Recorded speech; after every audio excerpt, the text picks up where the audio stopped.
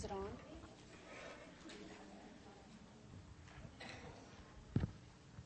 Okay. Can everybody hear me okay? Yes? Okay. For those of you who don't know what I do, I'm a bank manager and licensed insurance representative for Commerce Bank, Commerce Brokerage.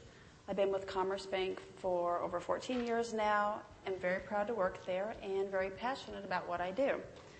This topic tonight, wisdom and finances, is very near and dear to my heart because one of the most important things that I do in my line of work every day is help my clients take a look at their financial picture.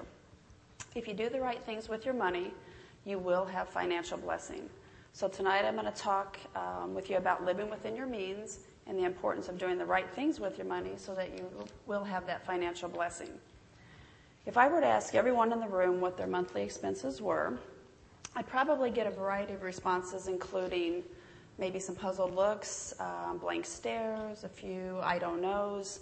My husband handles all the bills. And I know this because when I ask my clients the same questions, these are some of the answers that I get. If you want financial blessing, you have to have wisdom.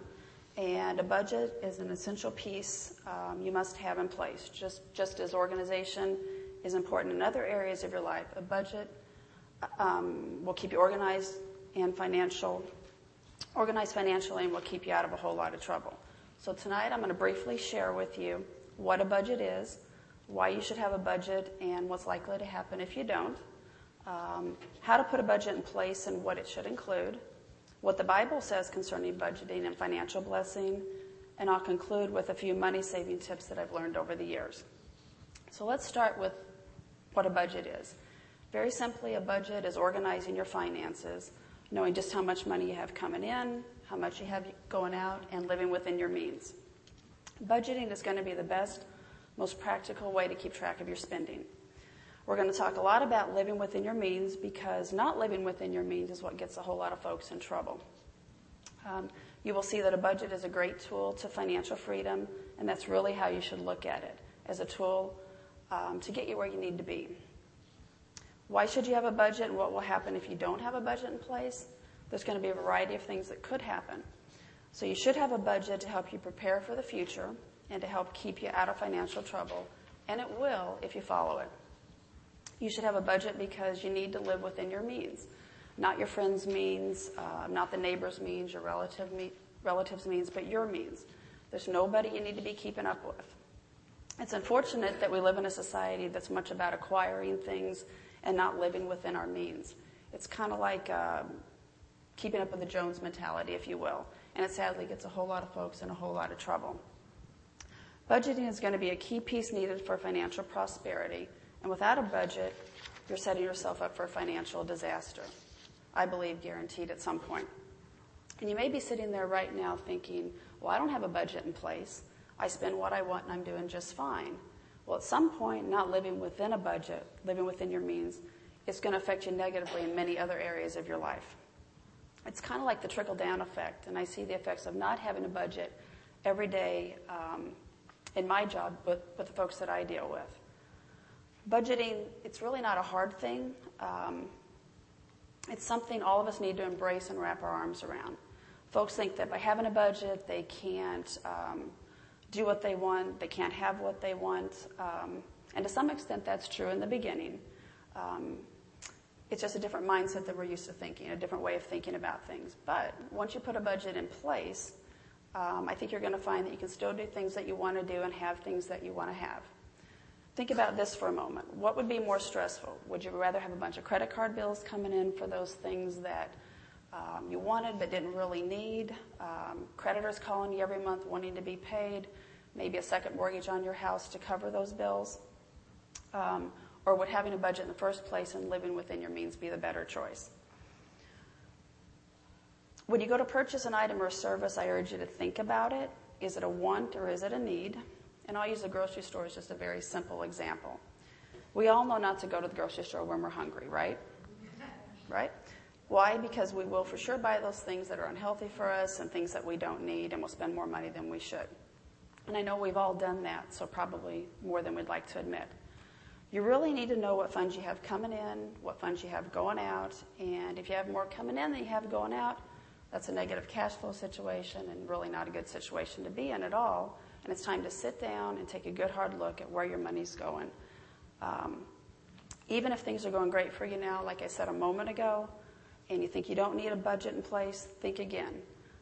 I think we all know what's happened in the financial market over the past couple of years. Folks who have been with companies a long time have lost their jobs. Many have been forced to retire early. Companies have downsized. Unemployment's at an all-time high right now.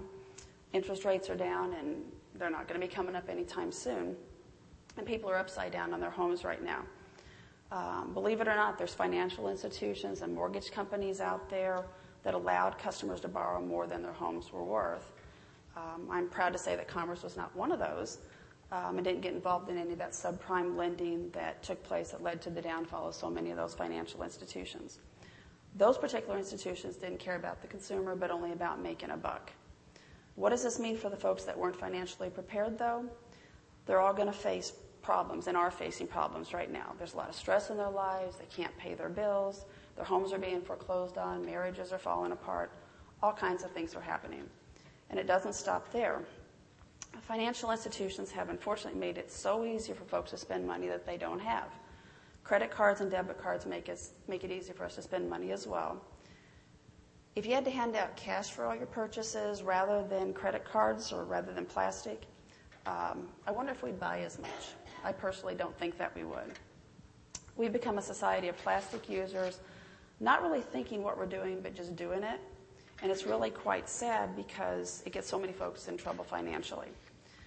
Our society has enabled folks to be spenders without any concern for how they're going to pay back that debt.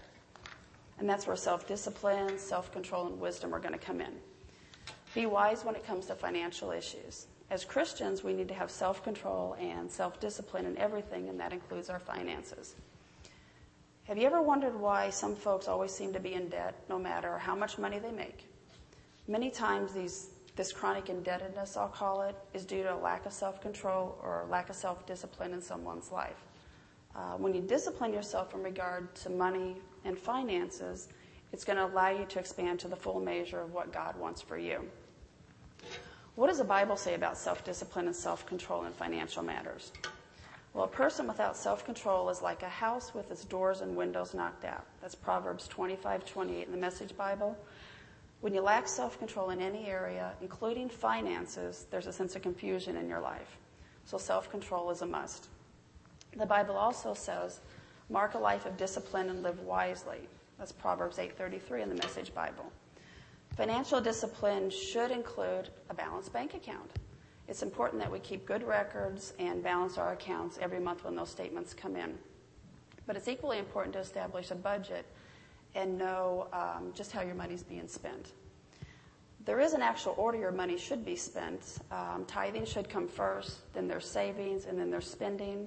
And we'll talk a little more about that here in just a moment. Self-control and self-discipline may seem difficult at times, but once your finances are under control, you're going to be in a much better place. The book of Hebrews says it this way. At the time, discipline isn't much fun. It always feels like it's going against the grain. Later, of course, it pays off handsomely for the well-trained to find themselves mature in their relationship with God.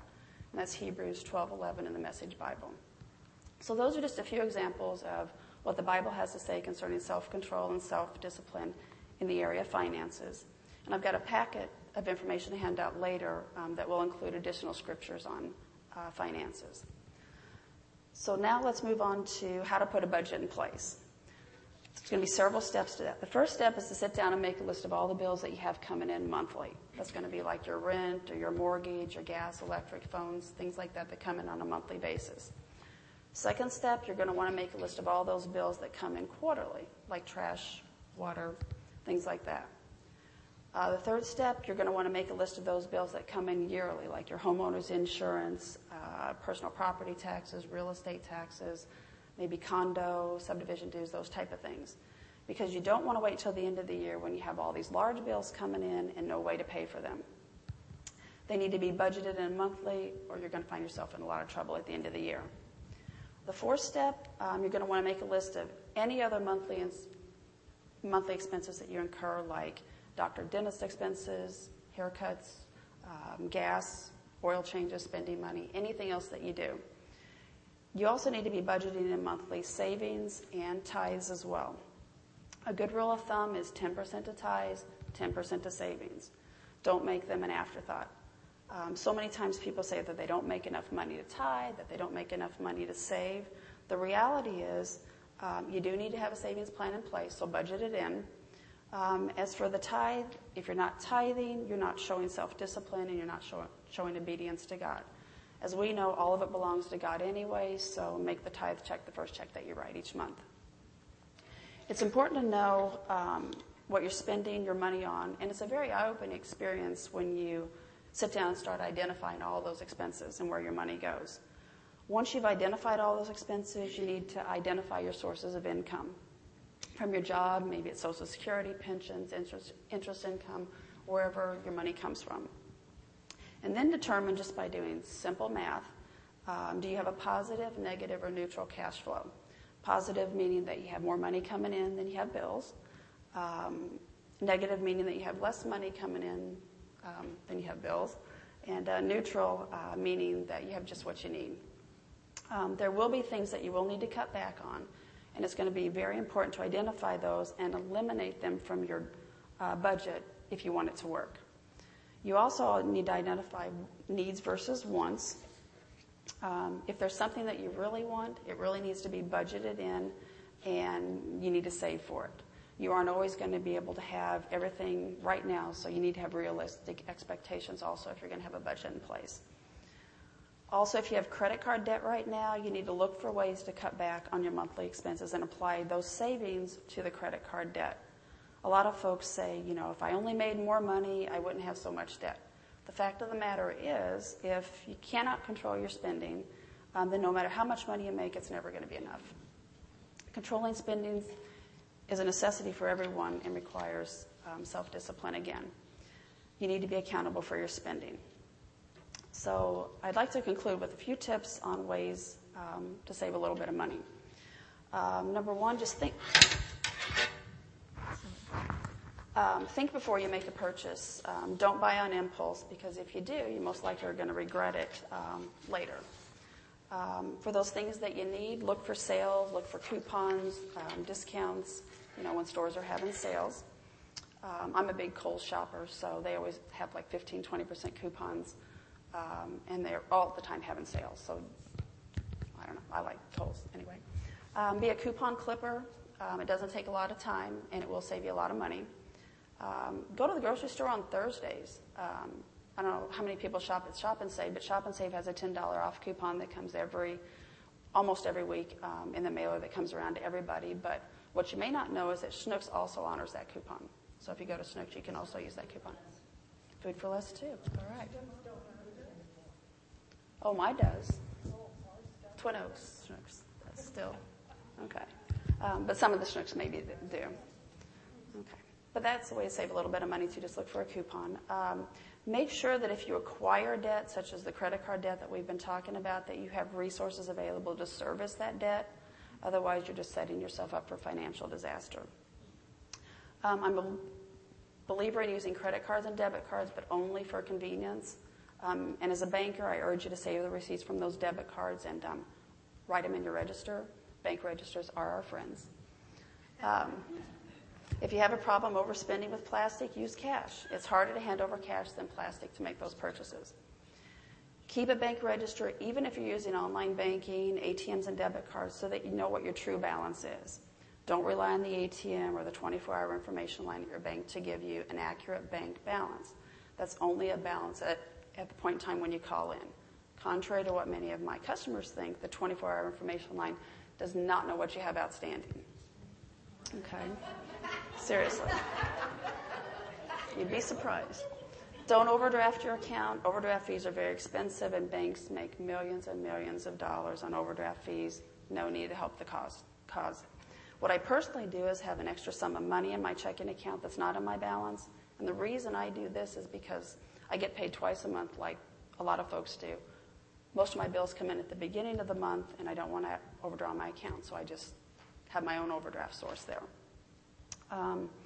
If you use an ATM, use the ATM at your bank. Otherwise, you're going going to be paying for in ATM fees, and that's just wasted money, $2 or $3 at a time. And this is a big one and hard for a lot of folks, but very doable with a little discipline, actually a lot of discipline. You need to have a minimum of 6 to 9 months of income in the bank at all times. And 12 months of income is preferable, because if you lose your job, get laid off, and encounter an emergency or crisis in your life, you will need funds to draw from. No one expected the financial situation that happened over the past year to happen. And there are a whole lot of folks in a bad situation right now, and I know this because I see and talk to them every day. And it's because they weren't financially prepared.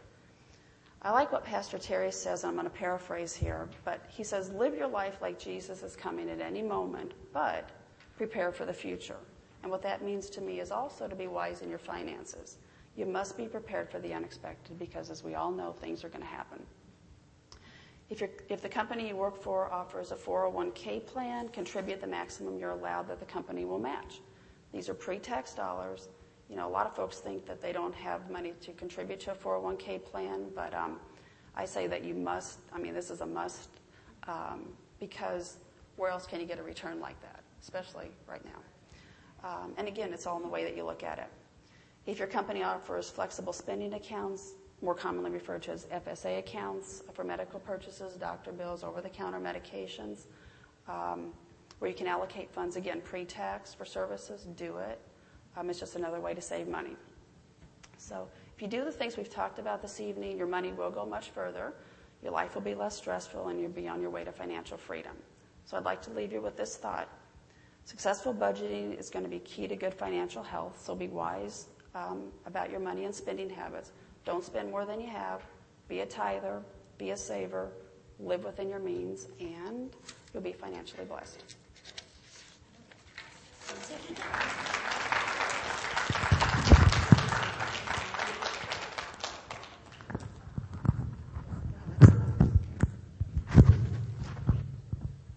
Thank you. That was really, really good.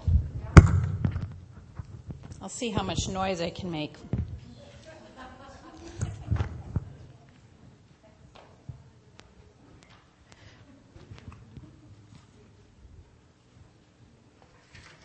I can't say enough good about that. Unfortunately, in our society, kind of the way life is now, or what's expected out of people is people go into college and they take loans, and they end up, when they get out of college, being $50,000 or $60,000 in debt, and then they have to buy a new car, and then they're $70,000 in debt. And then they have to have a really expensive engagement ring, so now they're $80,000 in debt, and they've got to go on a honeymoon. Now they're $90,000 in debt, and so they start out life, $50,000 to $100,000 in debt when they just start out in life, getting married, just starting out. And so rein in those desires, all those things that you think you have to have, and listen to what Connie said. It was really, really good, and get started on the right feet and stay on the right feet. And what she said about, having a buffer account, of 6 to 12 months, you think that's impossible, but it really is necessary. If you're out because of unemployment or an illness or whatever, you need that. So it's best to rein in all those extra things that you want and not buy them, and just put that money in the bank. That was really, really good. Really, really good. Well, now I'm going to share. And just as a reminder, what we're doing here is calling women to a higher standard in their thoughts, words, and actions, living a higher standard for the Lord. I feel like the Lord laid it on my heart because I was seeing so many Christian women just kind of sinking lower and lower in the way that they were living. They weren't really living for the Lord, but they were just living, just kind of letting their flesh run wild in every way possible, with their mouth, with their thoughts, and with their actions. So what we really want to do is we want to all commit to living on that higher plane, living according to the Word of God. And I've given you all a scripture sheet. And I'm going to use a lot of these. In case any of you haven't brought your Bible, I'm going to use some of these. And then you can take it home because it has a lot of extra stuff on it also that you can look at. But this first scripture is not on your sheet. It's 1 Corinthians 9, verse 24. 1 Corinthians 9, verse 24, it says, "Do you not know that in a race all the runners run, but only one gets the prize? Run in such a way as to get the prize. Everyone who competes in the games goes into strict training. They do it to get a crown that will not last, but we do it to get a crown that will last forever. Therefore, I do not run like a man running aimlessly. I do not fight like a man beating the air. No, I beat my body and make it my slave so that after I have preached to others, I myself will not be disqualified for the prize." You might think, what in the world is the Bible telling us to beat ourselves? Well, what it's talking about is disciplining ourselves. In other words, if I want to have ice cream every night before I go to bed, I don't let myself. In other words, I'm beating those fleshly desires down and living according to the Word of God and taking a higher plane. Or if I want to say something out of my mouth that is not in line with the Word of God, I want to crab or complain or say something bad about somebody, keep my mouth shut. And that's hard to do. That is hard to do. Sometimes you just literally feel like you need to have duct tape across your mouth to keep your mouth shut, because God doesn't want you to say those things. He wants you to say things that are encouraging and uplifting. Or sometimes you want to have this train of thought that's, in the mully grubs or down in the dumps or, critical of people, and you just have to grab a hold of your mind and make yourself think good things. Make yourself think according to the Word of God. So when it says, "I beat my body," it just really means discipline. And those people that are athletes, you understand what discipline is. It doesn't feel good, does it? When you're pushing yourself and making yourself, try to achieve the things you want to achieve. It's hard. And it's hard to discipline our bodies, but the longer we do it and the more we keep ourselves in line with the Word of God, the easier it is. Just like an athlete, the more that they train, the easier certain things get. And the more that we discipline ourselves, the easier it can get. So we've talked about the importance of living a higher standard in our thoughts and in our words. Tonight we're going to talk about living a higher standard in our deeds, our actions. In Hebrews 10:24, it says, "And let us consider how we may spur one another on toward love and good deeds." So God is wanting us to encourage each other to walk in love and to have good deeds. So tonight I'm here to encourage you to have good deeds. Amen? Good deeds. Now, can you all think of any examples of what would be considered good deeds? Paying for someone's dinner without even telling them. That would be a good deed. Yes, ma'am. Doing something nice for someone who's having a hard time. Can you guys think of anything? What would be a good deed? Washing somebody's car. Yes, ma'am. Helping pet sit for a friend when they're out of town. Lexi.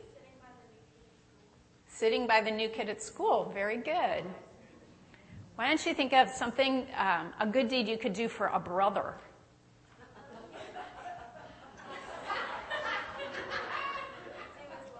Do his laundry. Wow.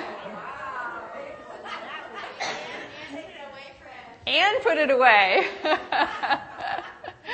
She's been thinking about that one. Yes, ma'am. You could bake them some cookies. Very good.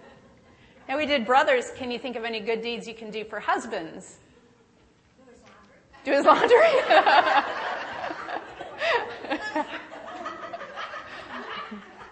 Can you think of anything else? Make him a special dinner. Iced tea. Yes, ma'am. You could rub his back. Can you think of anything else? Yes, ma'am. Send care packages when they're away. Send care packages when they're away. That's right. Those are all really good things. Some other examples that the Bible talks about are caring for the poor, for widows, serving, and caring for orphans. Those are all good deeds that the Bible says specifically. Good deeds are commanded by God, and they'll please God. Let's look at Titus 3:14.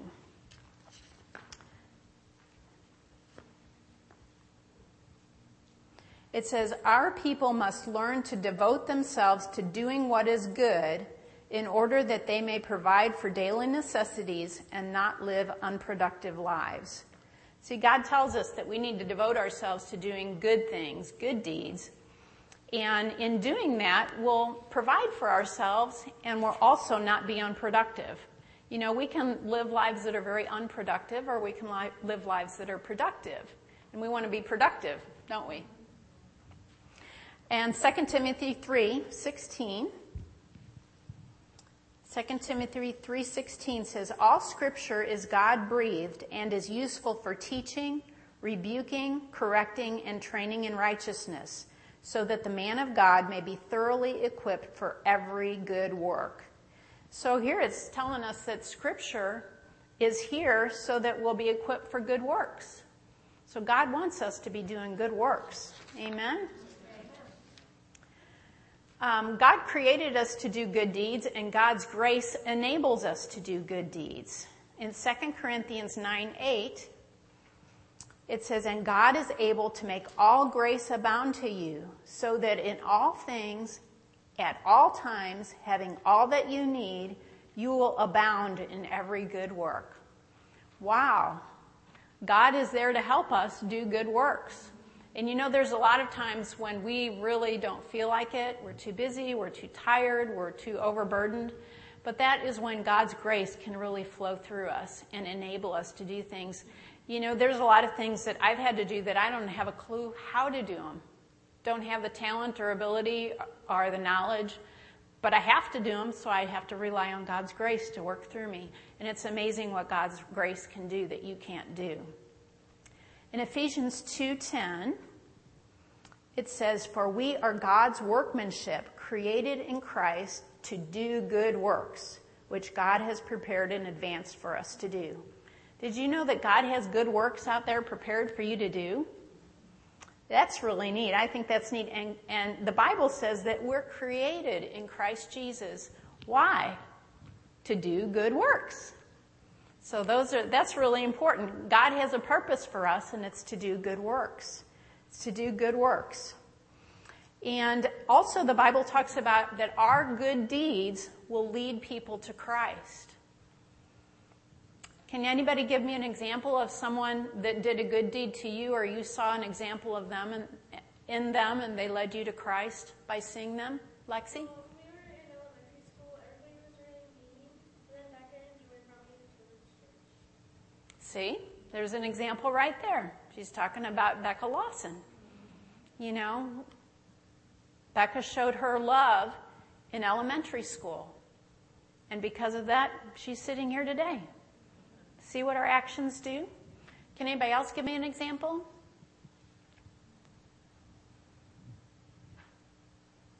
Can anybody think of any good deeds that people have done that helped lead you to Christ? Debbie? My mother, she raised us in a godly home. Mm-hmm. So we were raised that way, but, took it to mother and father, but I would think most Mothers are full of good deeds. And think about the influence that a mother has on her children when her children sees her doing good deeds. And Debbie's here because of that. Anybody else have an example?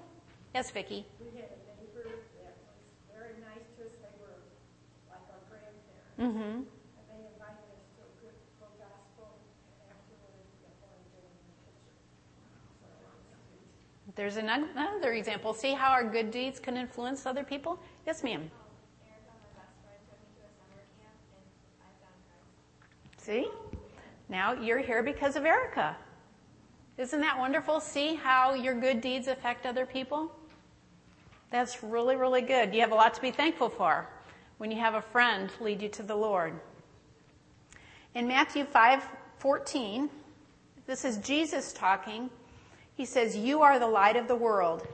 A city on a hill cannot be hidden. Neither do people light a lamp and put it under a bowl. Instead, they put it on its stand, and it gives light to everyone in the house. In the same way, let your light shine before men, that they may see your good deeds and praise your Father in heaven." Isn't that neat?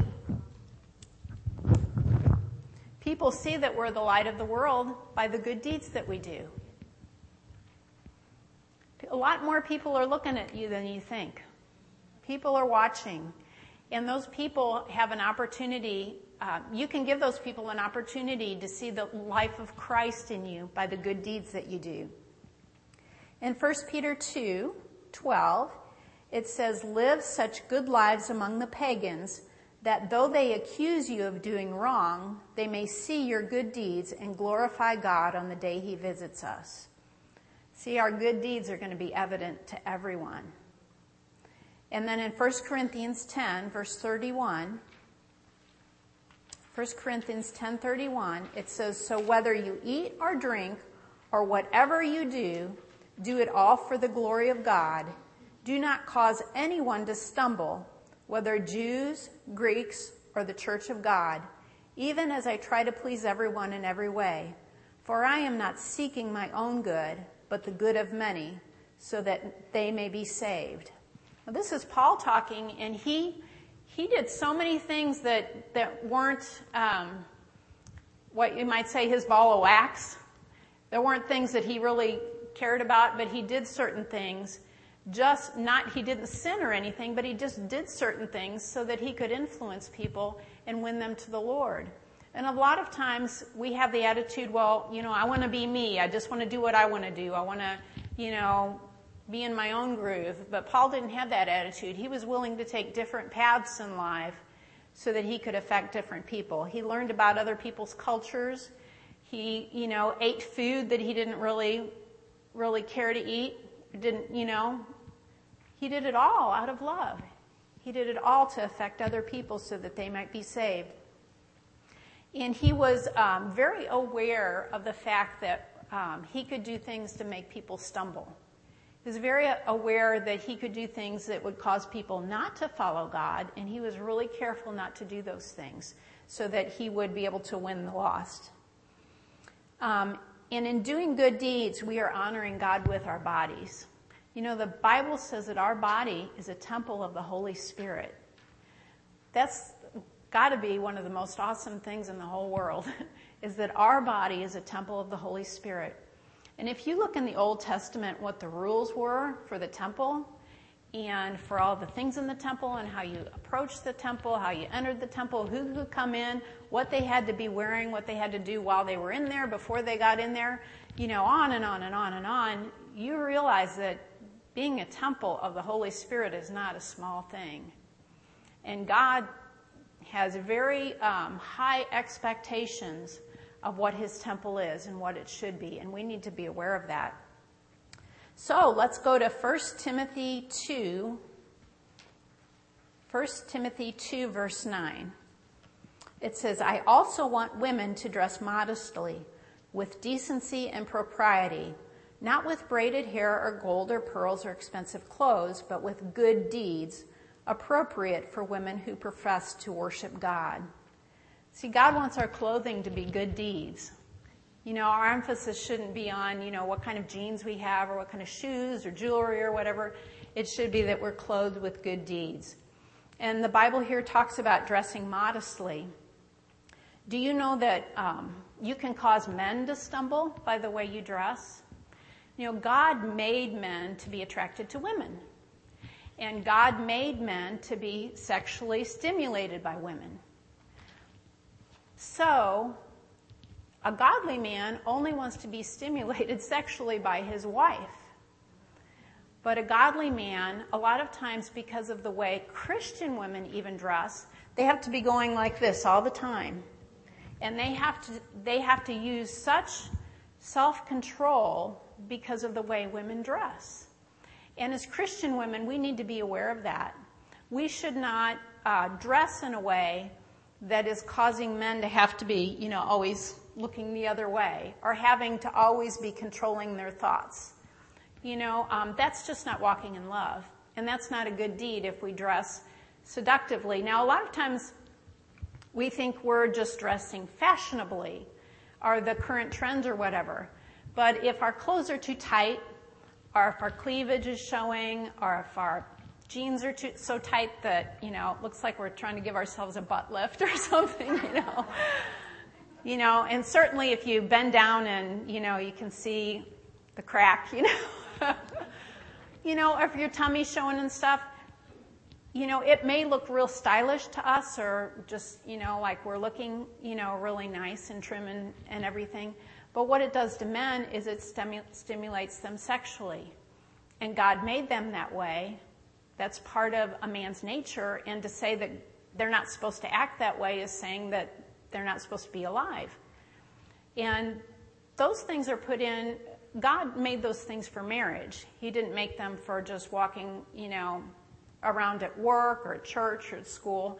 We need to be modest in the way that we dress. And we need to be aware of the way that God made men. And we need to walk in love toward them. We don't need to be showing them our breasts. We need to be showing them our good deeds. Amen? And then Romans 12:1 says, "Therefore I urge you, brothers, in view of God's mercy, to offer your bodies as living sacrifices, holy and pleasing to God. This is your spiritual act of worship." Now, a lot of times we think worship is, 30 minutes at the beginning of the songs, beginning of the service. But that's not what God calls worship. Our worship is presenting our bodies as living sacrifices unto the Lord 24 hours a day, every single day of the year. That's what worship is. And if we can present our bodies to the Lord and live holy, that's very pleasing to Him. In 1 Corinthians 6, verse 18, it says, "Flee from sexual immorality. All other sins a man commits are outside his body, but he who sins sexually sins against his own body. Do you not know that your body is a temple of the Holy Spirit who is in you, whom you have received from God? You are not your own, you were bought with a price. Therefore honor God with your body." And honoring God with your body is a good deed. Like what I said before about the dress and stuff, I didn't understand any of that until I was a little bit older. I didn't understand that when I was a teenager. I didn't understand that when I was in my 20s. I probably didn't even get it when I was in my 30s. But as you grow, you understand that this is the way, this is what makes the world go round, so to speak. This is what happens. And we've heard enough horror stories about women getting raped and kidnapped and abducted that we need to take not only measures to protect ourselves, but measures to live holy and measures to walk in love toward the opposite sex. And I have one last scripture. You know that there's prayers, you'll find it on the back of your sheet. There's prayers in the Bible about concerning good deeds. And I'm going to read Hebrews 13. Hebrews 13, verse 20. It says, "May the God of peace, who through the blood of the eternal covenant brought back from the dead our Lord Jesus Christ, that great shepherd of the sheep, equip you with everything good for doing His will, and may He work in us what is pleasing to Him through Christ Jesus, to whom be glory forever and ever." And that's a prayer that's in the Bible about doing good and God equipping us to do good. So to conclude this tonight, we're going to have communion and just dedicate ourselves to the Lord to do good. And I ask Pat to come up. Here,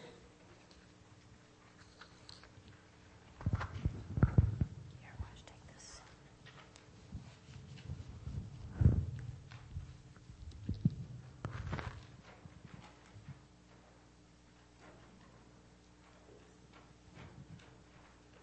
Hello, testing. Okay, it's working. This is a serious time before we receive communion. Over the past 3 months, Pastor Diane's been talking to us about measuring our thoughts and our words, and tonight our actions by a test. And that test consists of asking ourselves, if our thoughts, words, and actions pass the love test, pass the faith test, pass the purity test, and the fruitful test. And the bread and wine that we're going to receive tonight represent the greatest expression of love, faith, and purity the world has ever known. But it's up to us to see if it passes the test of fruitfulness in us. So let's take what we've learned so far and apply it to our lives, like Pastor Diane was sharing. And we want to come up to a higher standard. That's why we're called the higher standard. That's why you guys came out tonight, because I think you all want that. Jesus said that whoever believes in him, out of his heart will flow rivers of living water. And I know, like me, you probably want that to come out of your heart. And the Bible also tells us that out of the heart the mouth speaks. So those are our words, and usually our words are followed with actions. And I think about that flow, that living water, a pure stream. And I was just thinking, and maybe this will sound silly to you, but I was just thinking about this stream. It flows from my thoughts down into my heart, flows out of my brain, down into my heart, and then back up out of my mouth. And it's just a flow, and it should flow pure and full of love and faith. And, we can't do that without God's grace, and we can't do that on our own. We're going to fall flat on our face. But, God is there. The Holy Spirit's our helper, and so he's available to help us. So don't get it in your mind that you can't do this.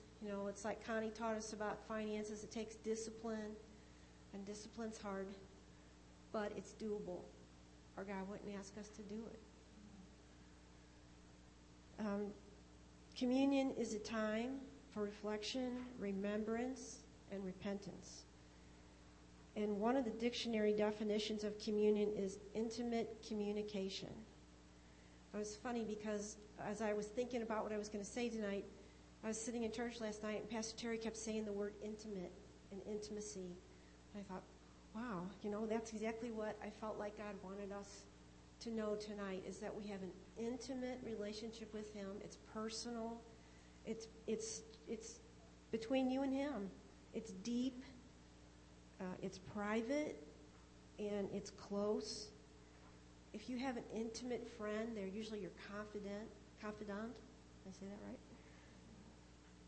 So before we give out the communion tonight, if you would like to, I'd like everybody to just take a few minutes, get deep inside you, get with your confidant, get with the Lord, and examine yourself. Ask him for your help, his help, and let's take a minute to repent before we receive this. If you want to walk around, if you want to go off into a corner for a minute with him, we'll come back together, and then we're going to receive communion. So we just take a few minutes with the Lord.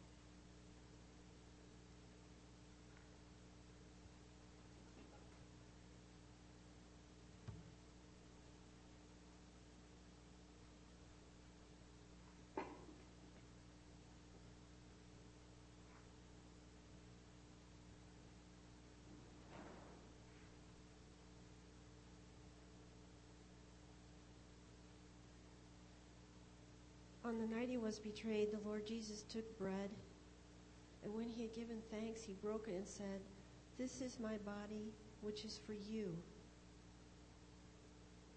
Do this in remembrance of me."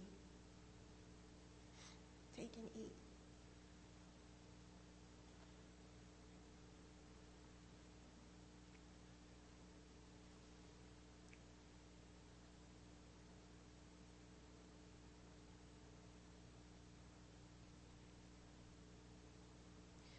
In the same way, after supper, he took the cup, saying, "This is the cup of the new covenant of my blood.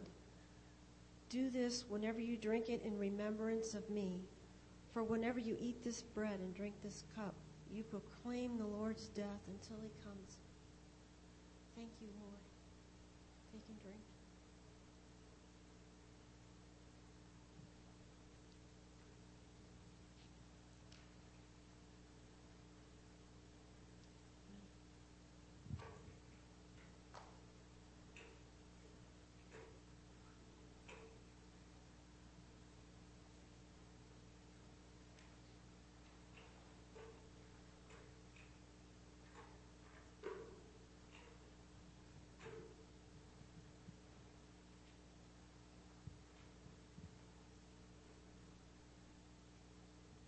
God is good, isn't he? Well, I appreciate y'all coming out tonight. I believe we're just going to move higher and higher. Amen. And the more that we walk in line with the Word of God, the more that we walk in line with love, the more people we're going to be able to affect. Amen. Starting with our families first and then everybody else. Amen. So we're going to exercise now. We want to encourage everybody that can to stay because we're going to try to come up to a higher standard in our physical fitness. Amen. So we have in the youth room, we have muscle training, Pilates, and in here we're having aerobics. So we're going to start that here in just a few minutes, and if you can stay, that's great. And if not, we're so glad that you came tonight. We love you all and just are so blessed that you came tonight.